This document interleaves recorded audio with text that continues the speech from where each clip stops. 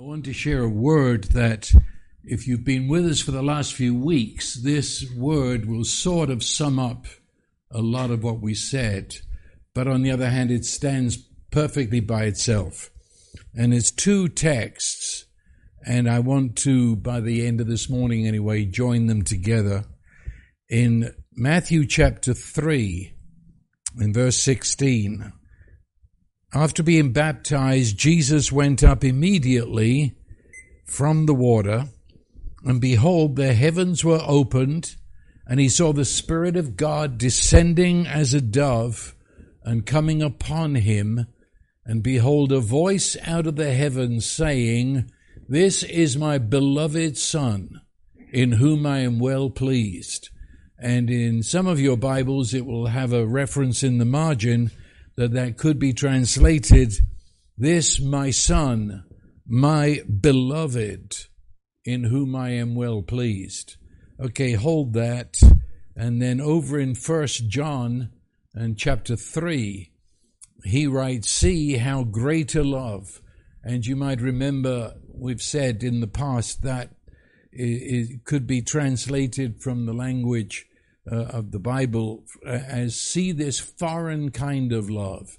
See this exotic love. See this out of this world love the Father has bestowed upon us, that we should be called the children of God. And such we are.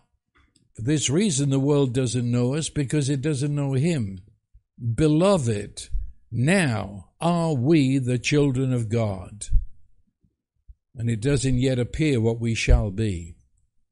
Okay, both those verses have in them the word beloved. The first time it is given to Jesus, "This is my Son, my beloved." And then we are talked about in 1 John, you and I, and it again addresses us and says, "Beloved." We're the sons of God. We don't even know where this is going. It's too big. And it's this word beloved that has taken a hold of me in this last week. It's a very prominent word. It's one of those words, it's not only in the New Testament, it's in the Old Testament too. And the Song of Solomon, of course, is overloaded with the word beloved. And then as you get into the prophets, they talk about the people of God as beloved.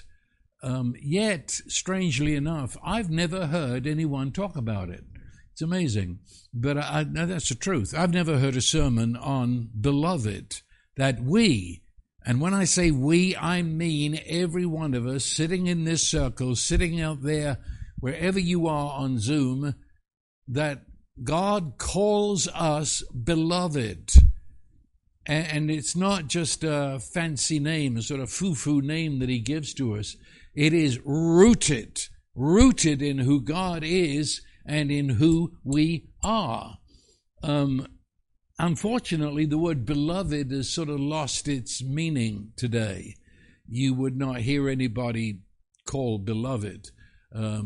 I heard a prominent pastor just the other day, and I was listening to what he had to say about this, and he said this word, essentially, he said, "I don't know what to do with it."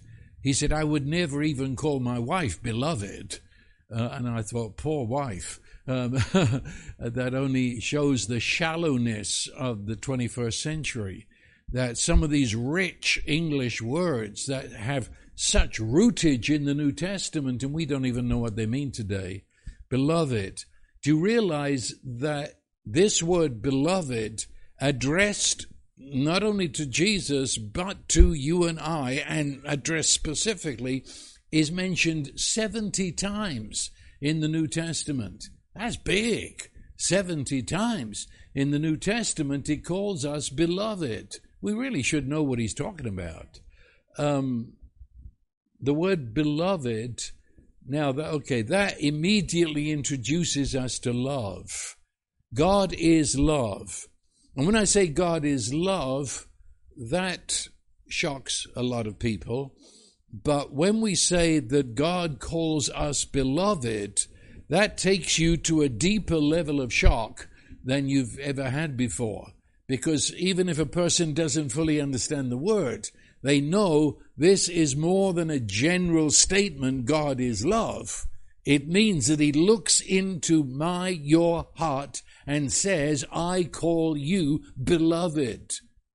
And I say again, that's got a bigger punch to it. But before I go any further, we've got to understand that the people who wrote the Bible, they were Hebrew people, Jewish people. And in the Old Testament Jewish culture, the word love, and then of course beloved, doesn't mean what it means today. And if some of you listening might get so upset about what I'm going to say, you might not hear the rest, but that's good. Get upset about this. Here in the United States especially, but it would be true over in Europe, with the Western world, wherever the West is touched, the word love has been so cheapened, it really means nothing at all today. And I have to stop and explain that when it says God is love, when he calls you beloved, it has absolutely nothing to do with what the majority of Westerners call love. Let me put it this way. In the Bible, and this is between a man and a woman or from God, this is how they understood love. It does not mean a feeling. It doesn't mean an emotional rush. If you ask many today what is love, they will immediately zero in on a feeling they have or a rush that they got when they met this person that they say they love. And they are excited because that person would speak in terms of feeling and emotion. And it's hard to say, but in the scripture that is not first and foremost. It comes, but it comes quite a ways after what the Bible means by love. It doesn't mean that you've met somebody that is now going to fix all your problems. Well, we got a lot of those today. I remember talking about it even as far back in the 80s, that people today, idea of love is that they're like parasites. They've found someone, they can suck the life out of them because you are everything I need. I'm this poor empty soul and I found you, the fullness. The trouble is the fellow there, why do you think he said he loved you? Because he thought you were going to meet all his needs and all his problems. Now seriously, I know you're very mature people here, but out there, it's not so mature. And people really believe that love means I've met somebody who can serve me, who can be to me what I'm not. No, the Bible knows absolutely nothing of that. It doesn't mean I now feel this joy because I found someone. I've got someone. I have got someone that is now going to make me happy, you see. It's not, love in the Bible has nothing to do with me getting anything. It doesn't mean that I found the beauty, the highest, the best, the most beautiful, the most handsome, the most wonderful, and I've got them now. No, that is really at the heart of human love. I've got the highest, best, and most beautiful. The trouble is, in 10 years' time, she's not so beautiful. And everything sagged, and love sags with it, you see, and it's all over. That's human love. And it's nothing to do with the Bible at all, even though religion is built on that concept of that's what God is like. Religion tells you God only loves the highest, the best, and the most beautiful, and the most righteous. But that is as sick as the world's definition of love. In the Bible, now, okay, that's what it's not, which covers most of the brokenness of the West. But in the Bible, hear me carefully, love is action. It's got nothing to do with feeling, to begin with. Love is action. Love is a choice that I give myself away to someone else. Do you hear me? Now, that doesn't mean I'm having, bells ringing in my head. It means I make a choice that I am going to give myself and all I have to another person. I am going to be for them. So it's action. It's got nothing to do with feeling. Can I underline it? It's action. It means that other is of such importance that I will listen to them and I will give to them the importance that I believe that they have. And so at the heart of this word, love, is not receiving anything. At the heart of this word is giving. But that's where we get the word grace from. When we say, amazing grace, it doesn't mean, and here this is really another subject, but grace doesn't mean that you don't deserve this. It doesn't mean that at all. It means that someone who believes that you are so worthy that they're going to give you the gift of themselves. That's grace. And so when we sing, Amazing Grace who saved a wretch like me, I cringe at that because that's not the meaning of the word. And yet 99% of believers think it is the meaning of the word. And so they think it's very spiritual to grovel like worms and say, I'm unworthy, I'm no good. And they think God likes that. But that's not the meaning of the word grace. Grace means God looks at you and you are of such value. You are of such worth that he bestows on us the gift of himself. He gives himself to us. It isn't that he has, woozy feelings about us. He doesn't, lay awake in bed at night thinking of us. No. When we say God is love, it means God has made the unbegun choice that he will give himself to us without strings. That's grace. Grace becomes the vehicle of love, the giving of one to another. And of course the word love, especially in the Old Testament, the Hebrew word there is yada, and you might have heard me talk about it. Yada is the knowing that exists between a husband and a wife. It means transparency. It means I have so given myself to you that there's nothing left for you to know. You will discover me. We will have the adventure of living in this transparency, but I'm hiding nothing. I have given myself, and likewise the man, the woman gives to the woman or man. I mean, it's yada. It's a knowing of the observing, as a personal knowing. It's not knowing about. It is knowing intimately, personally. That's the meaning of the word love. And I say that's the word used for marriage, and it's the word God uses all the time in the Old Testament for knowing us. So, how could I put it? In the Bible, love means a longing. It means a desire. In fact, one of the root words of this word love is to breathe heavily. It means that I'm passionate. I want this, but it's not simply a feeling. That will drive me then to give and to give myself away, to bestow my very self upon another. That other that I see as worthy, as beautiful, as unique and wanted and desired above all others. Now, if you're following what I'm saying, already it could make people a little, not only about their own marriage, but about the relationship of God. You mean that God does not look at me as a groveling worm of a sinner? No, he doesn't. He looks at me as something so precious, so worthy, of such value, that he will go to unknown to human lengths in order to find us. That's the story of the Bible, and that's his love. So we come now to the word beloved, and of course be love. So this word I've been talking about now is right in this word.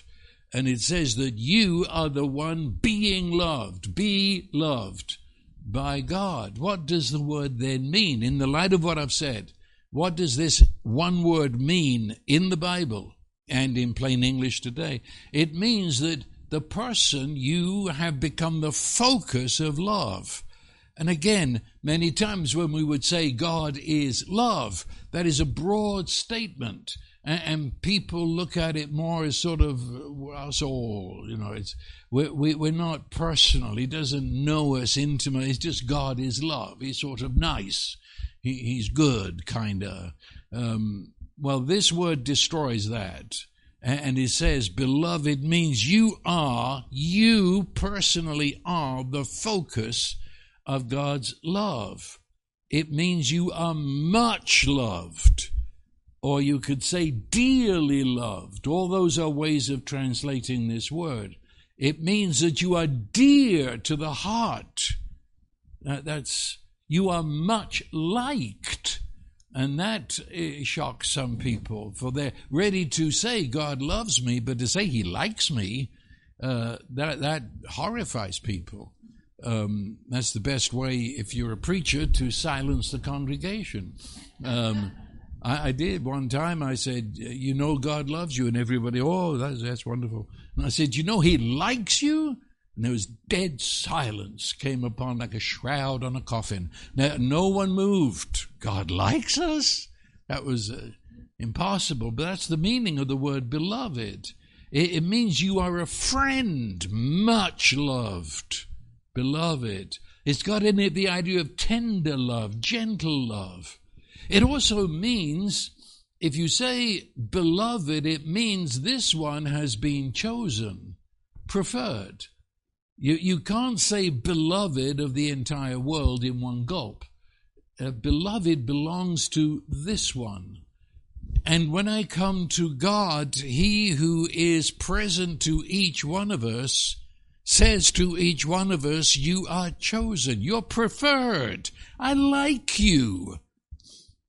Unfortunately, the word choice in English today sort of means I'll choose you, but not you. We can't think of choice that applies to everybody. But he has chosen us, each one individually. You are the chosen. You're the preferred one of God because you're beloved. That's what it means. And beloved has in it, you are desired, you are longed for, you're wanted. Okay, let's push it a bit further. You are a person of great value, of great worth. That's meaning of the word here. I haven't started preaching yet. I'm just telling you what the word means. You're of great worth. It means you are favored, or from that we get the word favorite. You're esteemed, but you are worthy of love. You don't go out to say to some person you don't want to be with that they're beloved. Beloved has in it this idea of relationship, of a union.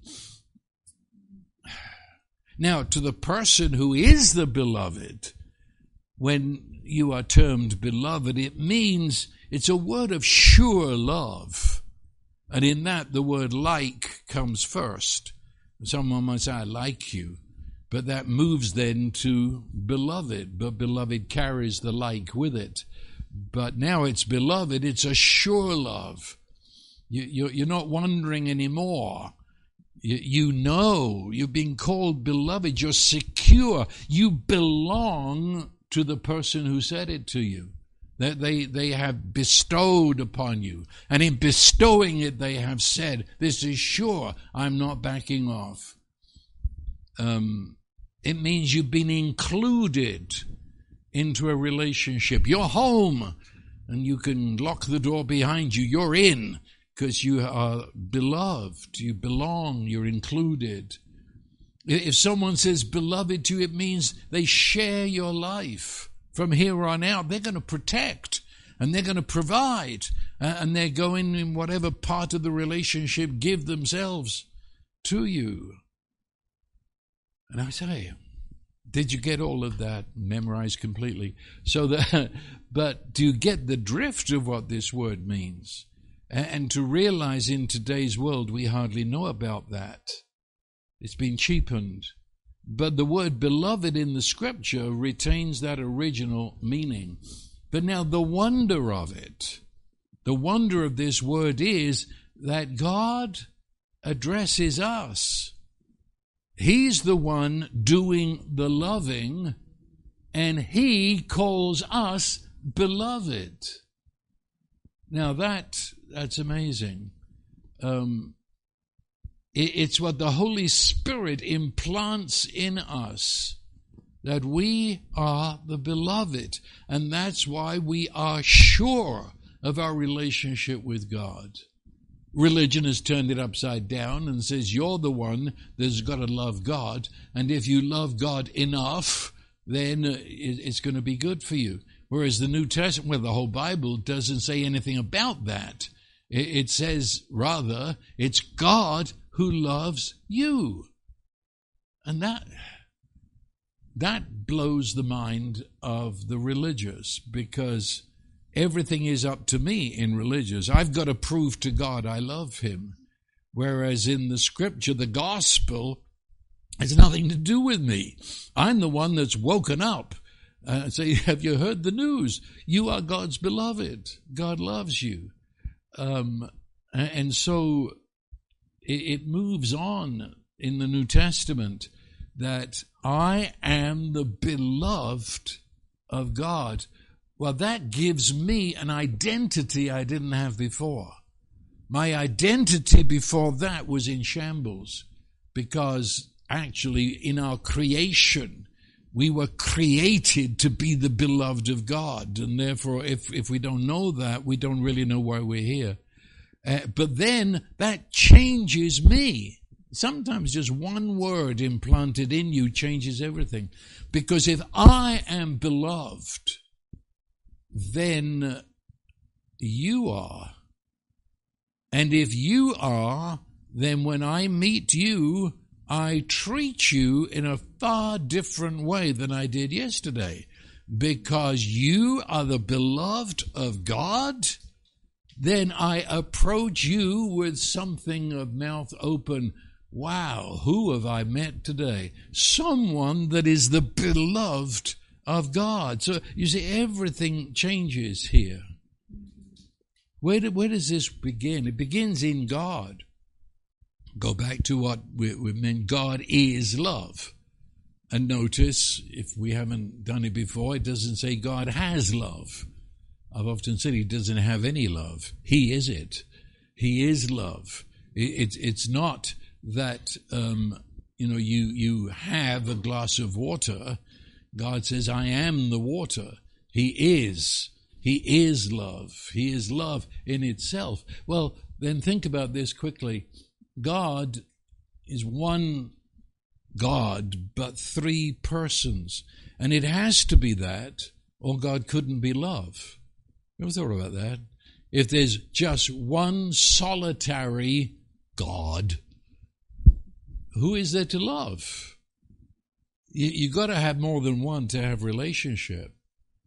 And that would mean when that isolated monad thing called God, when He would create you, it must be just to play with you like a game, because He doesn't know how to love. You've got to have at least two. So God from unbeginning, before creation, is Father, Son, and Holy Spirit. And the Father loves the Son, and the Son loves the Father. Now, in what we've just said, that doesn't mean they have, fuzzy feelings about each other.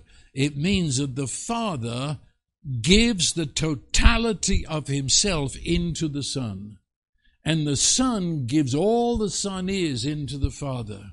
And the Holy Spirit gives to the Father and the Son, and the Son and the Father. And you have this circle of love. Love as I've been talking about it. Love that gives. And the only thing that the Son is not, He's not the Father. And the only thing the Father is not, He's not the Son. They have given themselves to each other without losing themselves in the other. The only thing the Holy Spirit isn't is Father and Son. The Holy Spirit has given Himself, but He doesn't become. And there you have this beautiful, this is God. When we say he is love, that's what I mean, that within God, Father, Son, and Spirit, it is this furnace of giving love. And from that comes unending joy, and therein is peace. That's God. It's not an emotional fest. It's the giving. For God so loved the world, he gave. Didn't have feelings about it. He gave. It's an action, you see. And so this is the God that we're dealing with. That the center of all existence, the center of the universe, is a God who is total giving. Total self for others. That's who God is. That's what holds the universe together.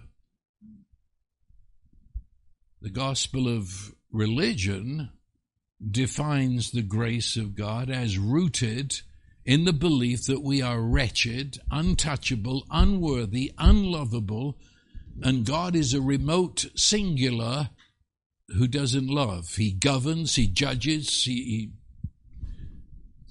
does a lot of things, but not love. And that's tragic. I could name denominations and go down the list of what they believe. And they say God is power, God is always here, God knows everything, God created, and on and on and on they go. And then right at the bottom was a P.S., he's love. But they don't know how it all fits together. Whereas the Bible puts that first. It says he's love. God, by his very being, gives himself away. And so that means that creation is not just God popping fireworks and I'll show you how powerful I am.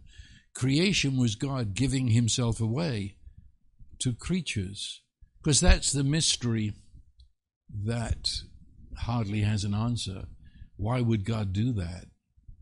Seriously. If the family of God, Father, Son, and Spirit is in this, I call it the furnace of love, of joy, of peace, why on earth would he create us to mess the whole thing up? But that's the mystery. God gave himself away to create us. You are the gift of God in action. Your life, you didn't ask for it. You didn't give him permission to give it to you. You arrived here by the gift of God, that you are one chosen just because you breathe and live to become part of this love adventure. It's amazing. He created us with the intention of including us into the Holy Trinity family in Christ.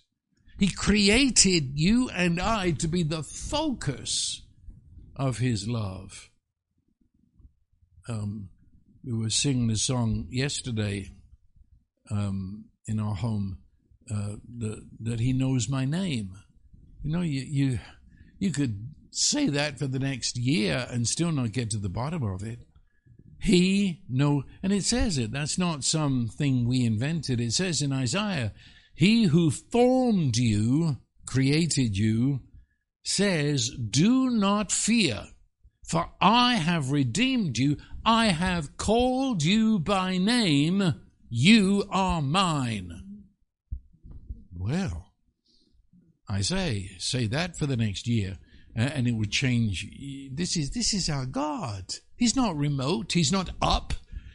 He's looking straight into your eyes and saying, I redeemed you. I know your name. You are mine. That's what it says. And notice that. You're not just simply loved in a general sense. God is love, so he's sort of nice to us all. Rather, it says, I have called you by name. You are mine. This New Testament is mine, which means I've got my fingerprints all over it. I've got my history wrapped up inside of it, you see. And it's not yours, it's mine. And what price on this? Well, you don't go to the bookstore to find out, because this is mine. So the price on this far exceeds a bookstore price, you see. This is mine. And when you would buy this from me, you would buy my memories, you would buy my life that's been wrapped up in it. Mine. Do you get that? God puts his hands around you and says, you are mine. You're mine. Called you by name. Or as the shepherd went out into the wilderness, not to hunt wild sheep. It says, I have lost my sheep. And the shepherd went out to find his sheep. He said, rejoice with me, I have found my sheep. That's who you are, you see. You are. Religion says you half belong to the devil. But no, that's of course a religious lie. You belong to God. He made you, for goodness sake. He's got his trademark on you. But much more than that, I say again, he says you are mine. You're created individually. And have you thought about this? That when we say God loves us, it's not a separate kind of love to that we found first in the Holy Trinity. The way the Father loves the Son and the Son loves the Father, well, that's love. Remember, God is it, so that is it. So when he loves you, it's not something else, sort of a third grade kind of love. Well, that was the love that God loves God with. But with you, well, it's not as strong as that. It's been watered down a bit. No, there's only one kind of love. If God is love, that's love. So it means that when we say God loves you and says of you, beloved, it's the same love that the Father has to the Son has to the Father. Same love, same grade. When he says you are beloved, it's what he said to Jesus, but it's what he said to you. It's the same word. He loves us. And when I look at my neighbor, he loves my neighbor with the same love. There is no two kinds of love. And so this love was bestowed on us before time. It's got nothing to do with Adam sinned and Jesus had to come and clean up the mess. That's got nothing to do with it. From before there was the ticking of a clock, before God said in the beginning, before the beginning, the New Testament makes it very plain. That's when he chose you. Chose you. I can't think that. I'm only reporting it. I don't think anybody can think it, but the Holy Spirit can make me realize it's true. That I'm not here by chance. I am here because he bestowed divine God love on us before time. Well, that means I wasn't even here to earn it. I wasn't here to do anything to deserve it. Nor could I do anything to stop it. Do you understand that? God, and I'm not talking about your next door neighbor, I'm talking about God who made all that is and made it according to a blueprint. I can't do anything to stop that. So, like it or not, you're loved. You can't do anything to make him love you, nor can you do anything to stop him. Get used to it. That's it. He didn't ask your permission. And there's nothing I can do that changes the divine agenda. And that love, well, of course, I did nothing to earn it. Of course. And anyway, a gift, it's an obscene to think of paying for a gift. Can you imagine at Christmas time? You get a gift, but along with the gift it says you're a dirty, rotten wretch, you worm, but I, in my greatness, am giving you... No, thanks, I don't want it. Yeah.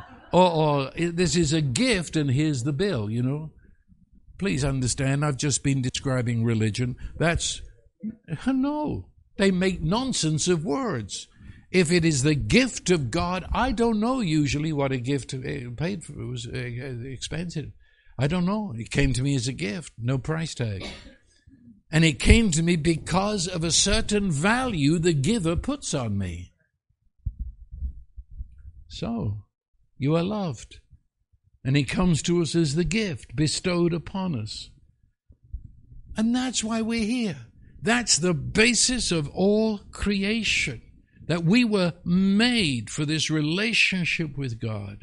And it is this love and the knowing that we are loved that holds life together. That makes sense out of everything. But if I don't know it, if I don't know that I am born to be united with God, if I don't know that I'm born to be his friend, much loved friend, much desired friend, then I don't know who I am. I feel guilty for being alive. I wander around in nonsense circles. I don't know why I'm here. And of course, sin, which is an old word that we never use except in church. But that's another subject. But what I mean is, don't just think sin is you can't do this, you can't do that, you can't do the other.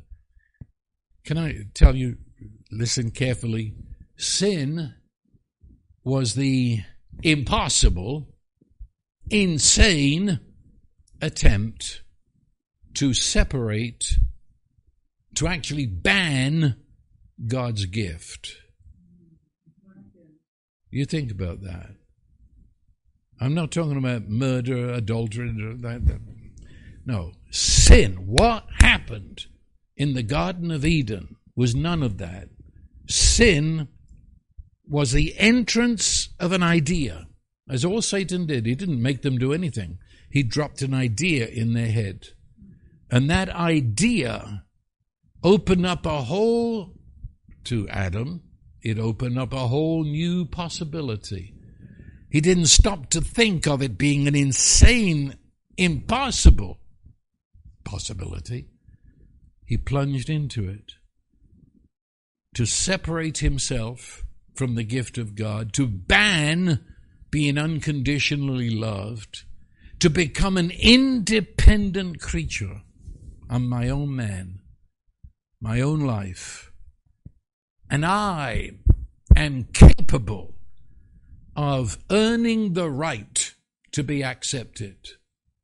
I am capable of doing and performing to be included in what you call God. I will be a source of my own life. I'll be the blueprint. I'll tell you what I'm doing and where I'm going and why I'm here. Because all his answers come up as nonsense.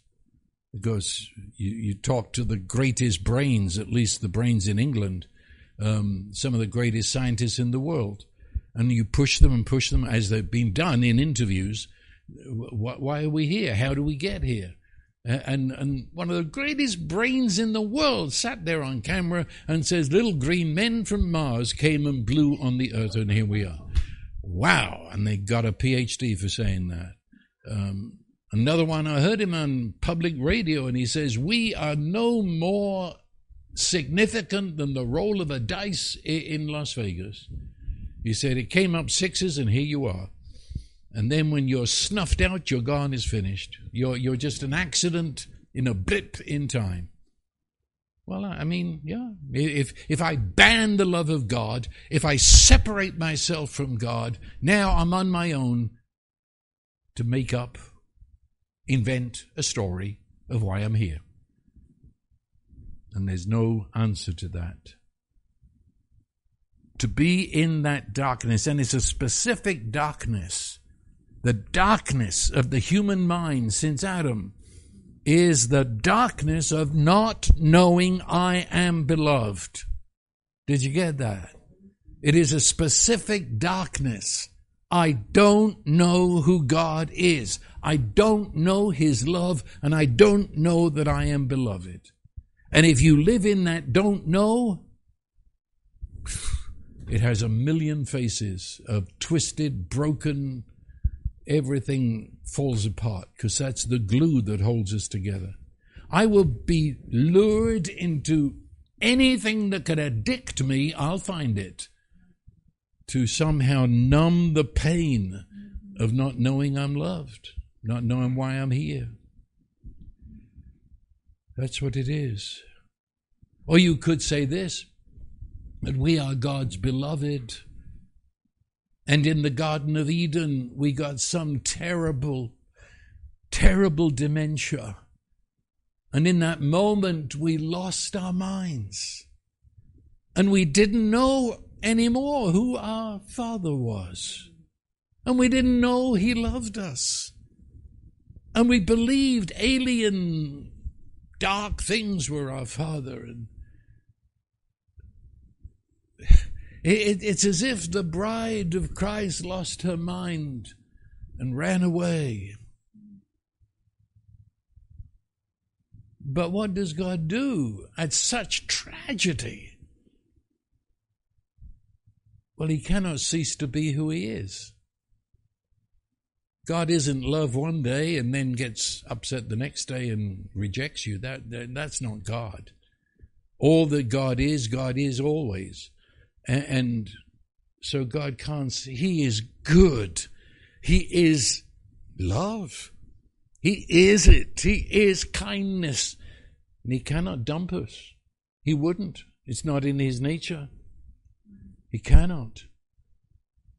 Nor can He say, well, I had a great plan there, but two little pipsqueaks that I invented, they screwed it up, so let's throw away the plan. God doesn't throw away His blueprint because the first two didn't like it. Seriously. No. God can't be put off by the creature that He just created.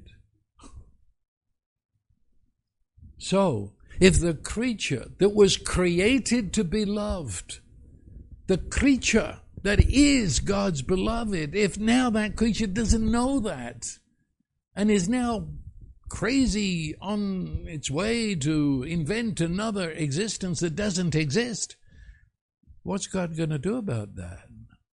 Seeing as He is good, seeing that He loves this creature, and that creature is you and I, of course. What does God do? It's the unthinkable, but He would join us in the darkness, you see. And you have to say as that sentence, it's not God would join us, because people do believe Jesus is God who just came and sort of hung out with us. But all the time He was saying, well, I'm not you, I'm greater than you. No, you haven't read the Gospels. Jesus joined us. That means He became a human. The Creator became one that He created. He became a genuine, 100% human being without ever ceasing to be this God who loves us. But He didn't just become a human being. He became a human being, which means He got inside the darkness so that He knew how we didn't know Father. So He saw what we saw. He saw it in our darkness. Do you understand? And He saw all the potential, the possibilities of making up life without the Father. And He knew it. He got where we are. And as a human, as the human, He chose not to believe what He saw. Do you get it? He became us, but He didn't believe what we see, even though He saw it. Even though the voice of Satan was as real to Jesus as it was to Adam. He refused to be Adam. He said, I know the truth. And if you read the Gospels, He's constantly saying that. My Father, my Father. You say this, but my Father knows the truth. But that's not just God. It is God who says, I'll stand in your shoes. I'll get inside your flesh. I will see what you see. And as human, I'm the creator of humans, so I can sum up human. I will speak a new word. Satan's word is the mind of Adam. Jesus got inside that mind and spoke another word and said, Father loves you. You are His beloved. Do you see what I mean? He got inside the darkness and He's the light. He turned on the switches. He came inside the darkness of not beloved. into the blindness and the futility.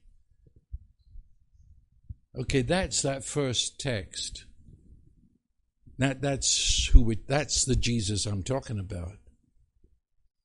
And the Father speaks now in a voice that could be heard inside our atmosphere and said, essentially, do you know who this is?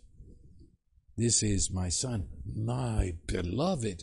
But he wasn't just talking about the Son of God as Son had been up to the creation. He's talking about the Son of God who now is human.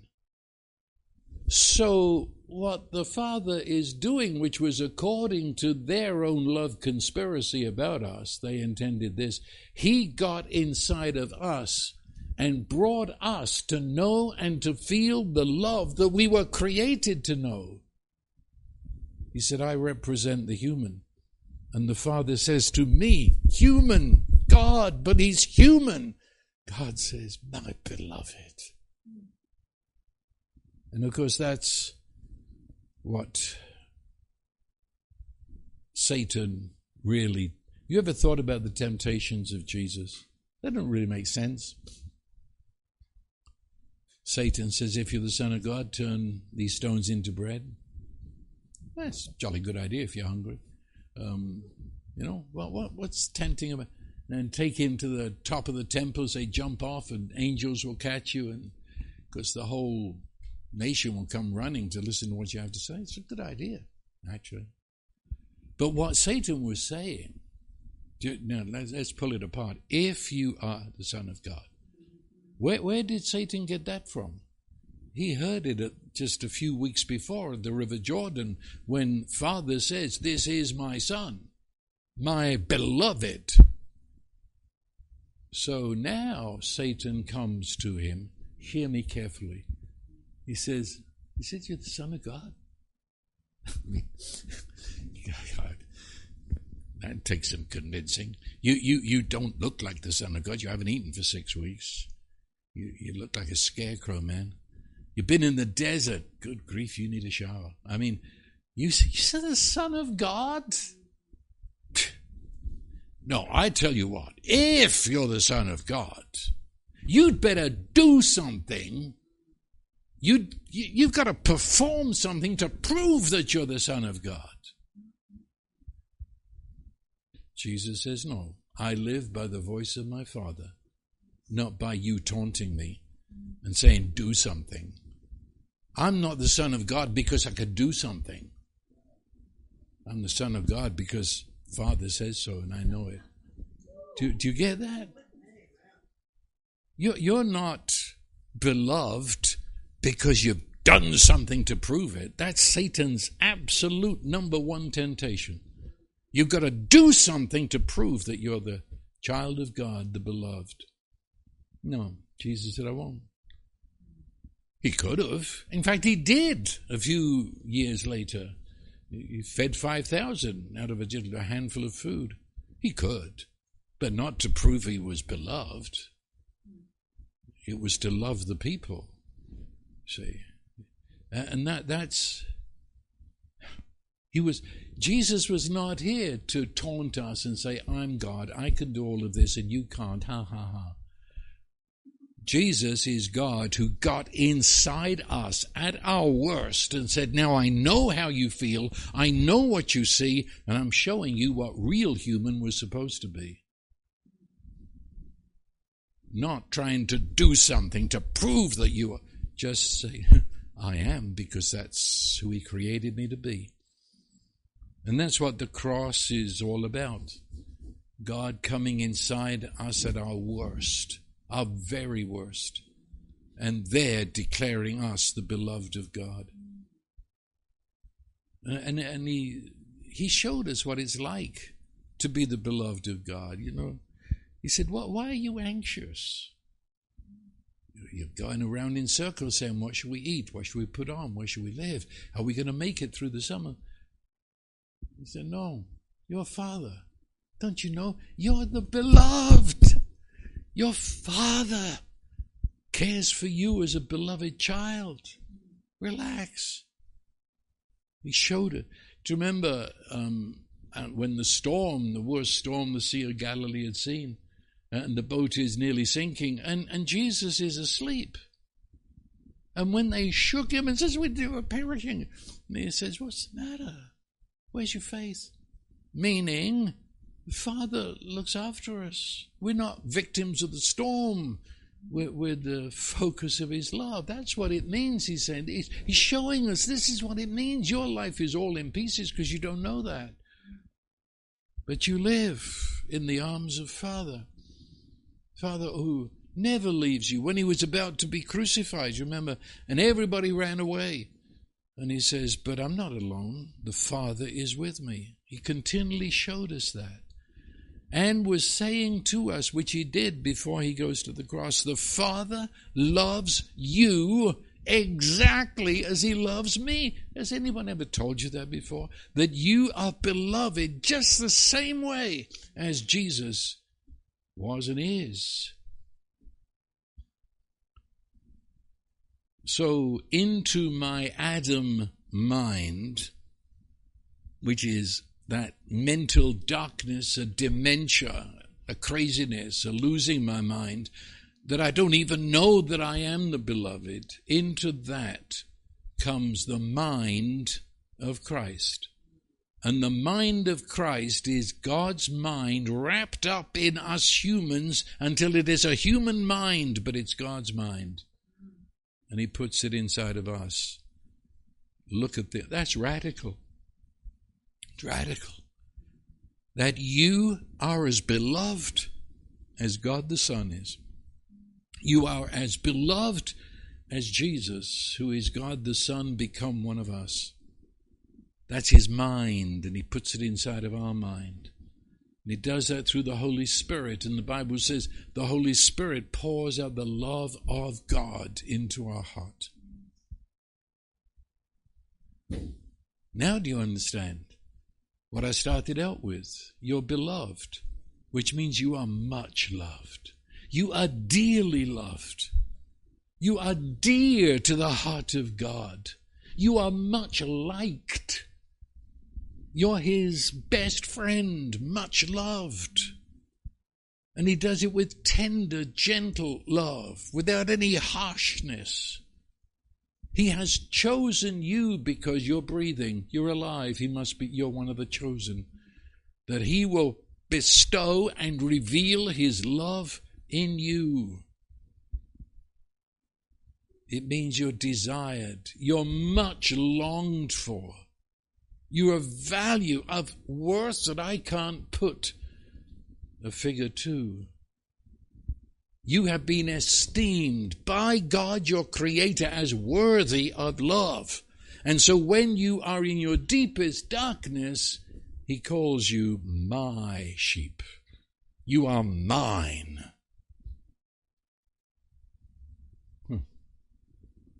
And of course, it means you're created to be united one with the lover, with a sure and certain love, with a love that causes you to know that you belong to the lover, that you're included, that you share his love and life. This is the gospel, you see. That's what the first believers in the New Testament understood. That's what they said to people. They didn't say, do you want to get saved from hell? And seriously, that's very far removed from this. This is now, at this moment, on this day in May, sitting in this room in Bandera, Texas, we are the beloved of God. And we're in process of discovering that. And every new step we take in discovering it is wow. But I would expect that if I'd had dementia and didn't even know my dad. And then gradually I wake up to reality. It's wow. Or as we read, behold, what a foreign kind of love. Yes, it is foreign. It's unlike any love I'm going to meet on earth. Behold, what foreign kind of love the Father has bestowed upon us. That we should be called the sons of God. And then, beloved, the Holy Spirit's arms are coming up. Beloved, now are we the sons of God? Forget about the future. Now we are the sons of God. It plunges us. Just that, if you've got half a sentence of what I'm talking about, it plunges you immediately into a radical new reality. That we're included just in Christ, in Jesus, and Jesus and I share the same relationship to the Father. And it's, we're in a world, and I'm not getting into politics. Whatever you believe, you have to agree. We're in a mess when it comes to who am I? Because racism is all about who am I? And I look at you and I say, I'm not you. That's racism. Sexism is because in 21st, we don't know who we are.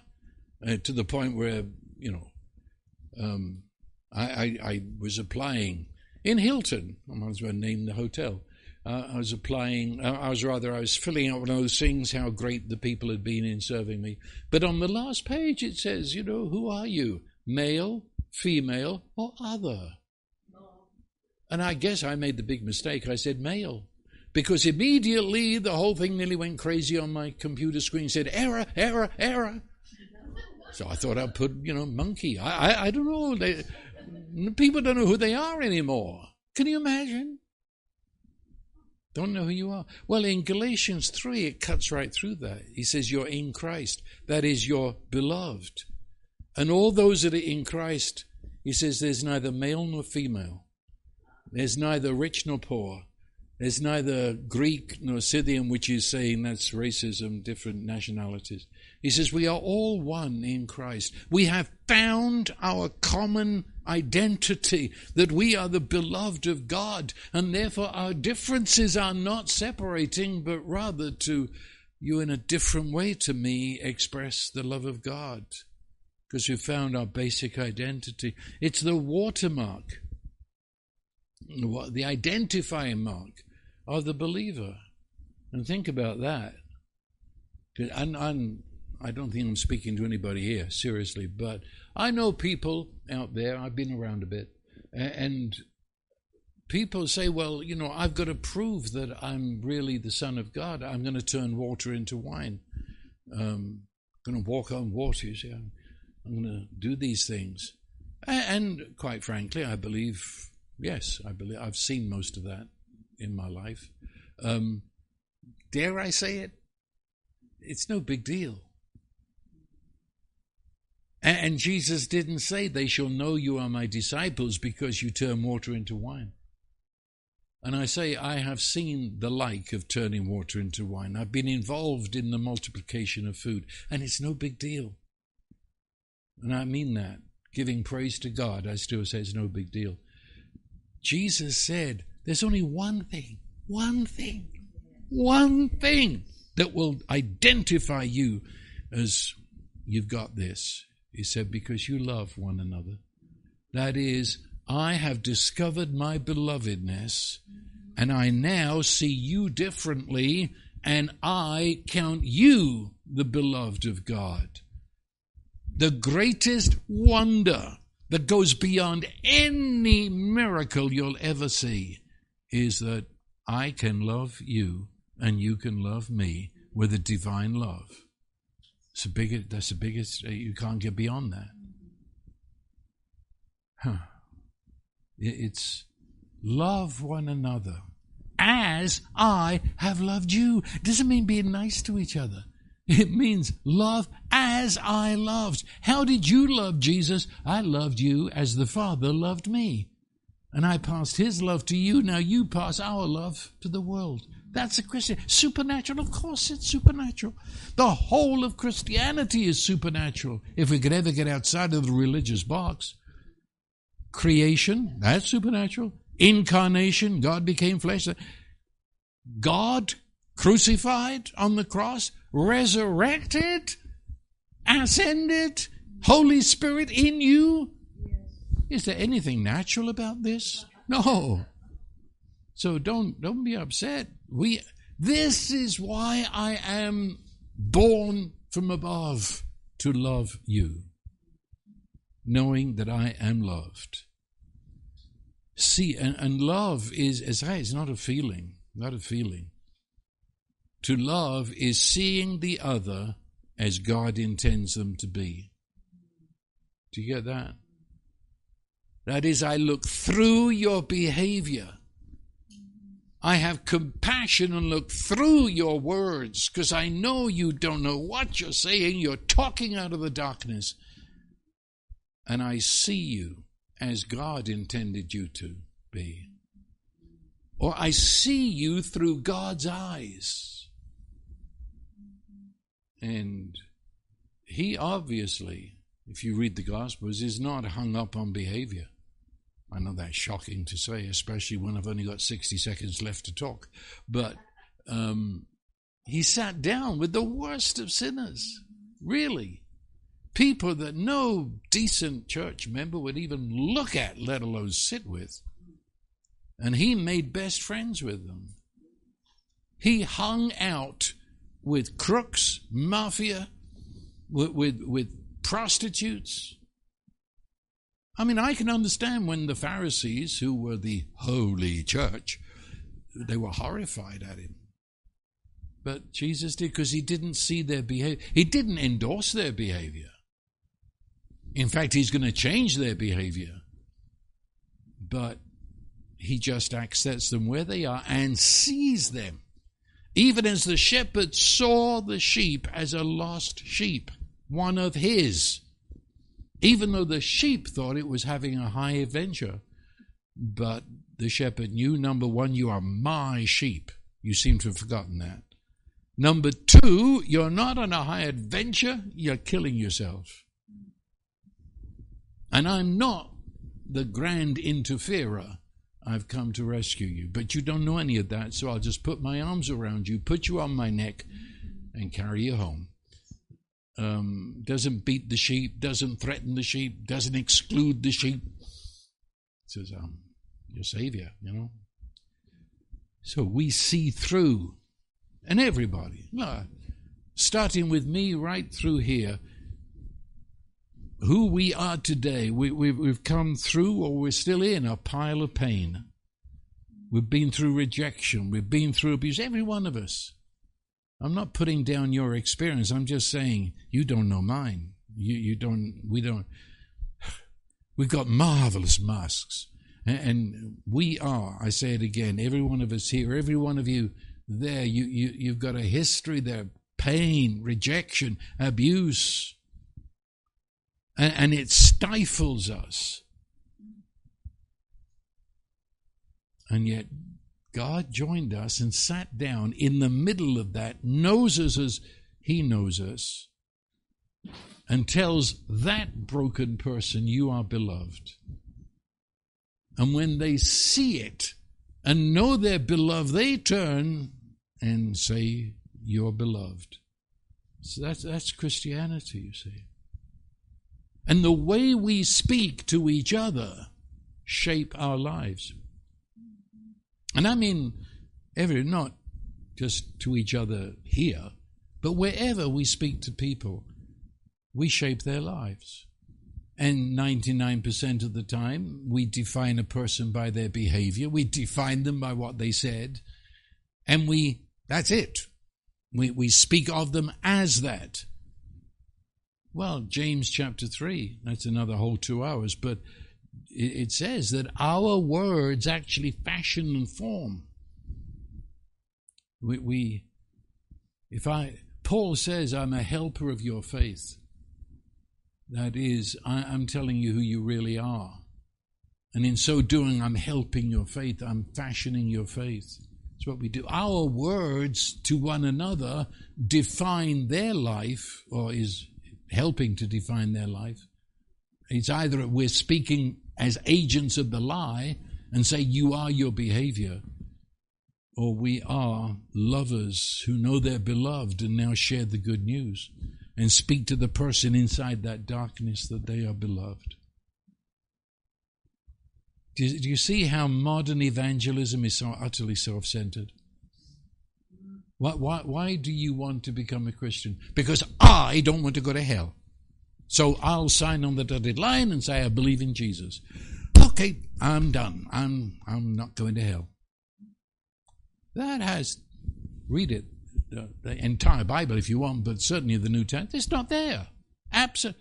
It says you have discovered the meaning of life in the face of Jesus Christ, which is to be for you. I am going to give to you the greatest gift I can. I'm going to give myself to you as the one who now calls you beloved and acts toward you in a way that I believe in what God says about you. Well, okay, I'll tell you what. This is the Passion. It's a paraphrase. It's the scripture as Brian Simmons sees it. And in the Song of Solomon, he translates or gives his paraphrase of what was in the Song of Solomon, which I don't know if you've read it, but it's a highly romantic story and uses very romantic words, but it is a story that points to the relationship of Jesus with you. And in here, and it's in chapter 2, he describes the dawning of a new life in me. And it's like springtime. And springtime comes when we discover we are beloved. And it's high summer when we discover we are loved in order to love and call each other beloved, as they did in the New Testament. And so now, with that, this is a romantic poem, but it's talking about our new day, the new life, the springtime, when we discover life in Christ. And Jesus is speaking, "Arise, my dearest, my beloved. Hurry, my darling, come away with me. I have come as you've asked, to draw you into my heart, lead you out. For now is the time." Underline that. Now is the time, my beautiful one. The season has changed. The bondage of your barren winter has ended. The season of hiding is over and gone. The rains have soaked the earth and left it bright with blossoming flowers. The season for singing, pruning the vines has arrived. I hear the cooing of doves in our land, filling the air with songs to awaken you and guide you forth. Can you not discern this new day of your destiny, breaking forth all around you? The early signs of my purpose and plans are bursting forth. The budding vines of your new life are now blooming everywhere. The fragrance of their flowers whispers, there's change in the air. Arise, my love, my beautiful companion, run with me to the higher place, for now is the time to arise and come away with me. I don't know if that says anything to you, but to me, there's something happening. And you won't hear this from me very much, but there is something happening worldwide in the Church of Jesus Christ. And persons that we would never have dreamed before have discovered God loves them. Religion is collapsing by the minute. All over the world, people are discovering they are God's beloved. It's just what I read.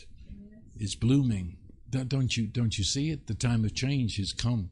And it's come right into this room in Bandera and to 100 rooms out there in Zoom. It's come. And it's time to wake up and realize that not only God is love, you are his beloved.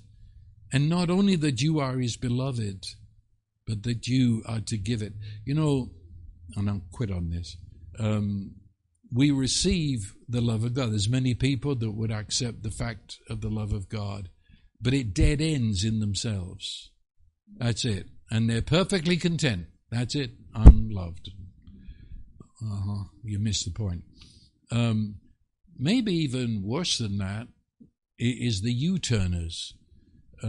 They receive the love of God, and then they think the meaning of life is to give it back to Him. And they call that praise and worship. And He loved me, I love you. He loved me, I love you. And many of the charismatics ended up there. No, you missed it. God's love comes to me, and I am but the hose through whom the love of God goes to others. It's not sending it back to Him, nor does it dead end in me. It floods my life and then goes to you. And that's the change. That's a radical change that's occurring all over the world right now. And we're all right in the middle of it. And I say awake and realize you're in the middle of it. And, holy sense, get with it. And be who you are. Let the Holy Spirit open your eyes. Amen. Amen. Holy Spirit, do just that. Open the eyes of our understanding to discover for ourselves the adventure that is taking place all around us, the dance of joy. Awake, awake my soul. Holy Spirit, awaken us that we might awaken on the dance floor of heaven to join with you in this love that you have for us, in us and through us. Let it be so in the name, Lord Jesus Christ. Amen. Amen.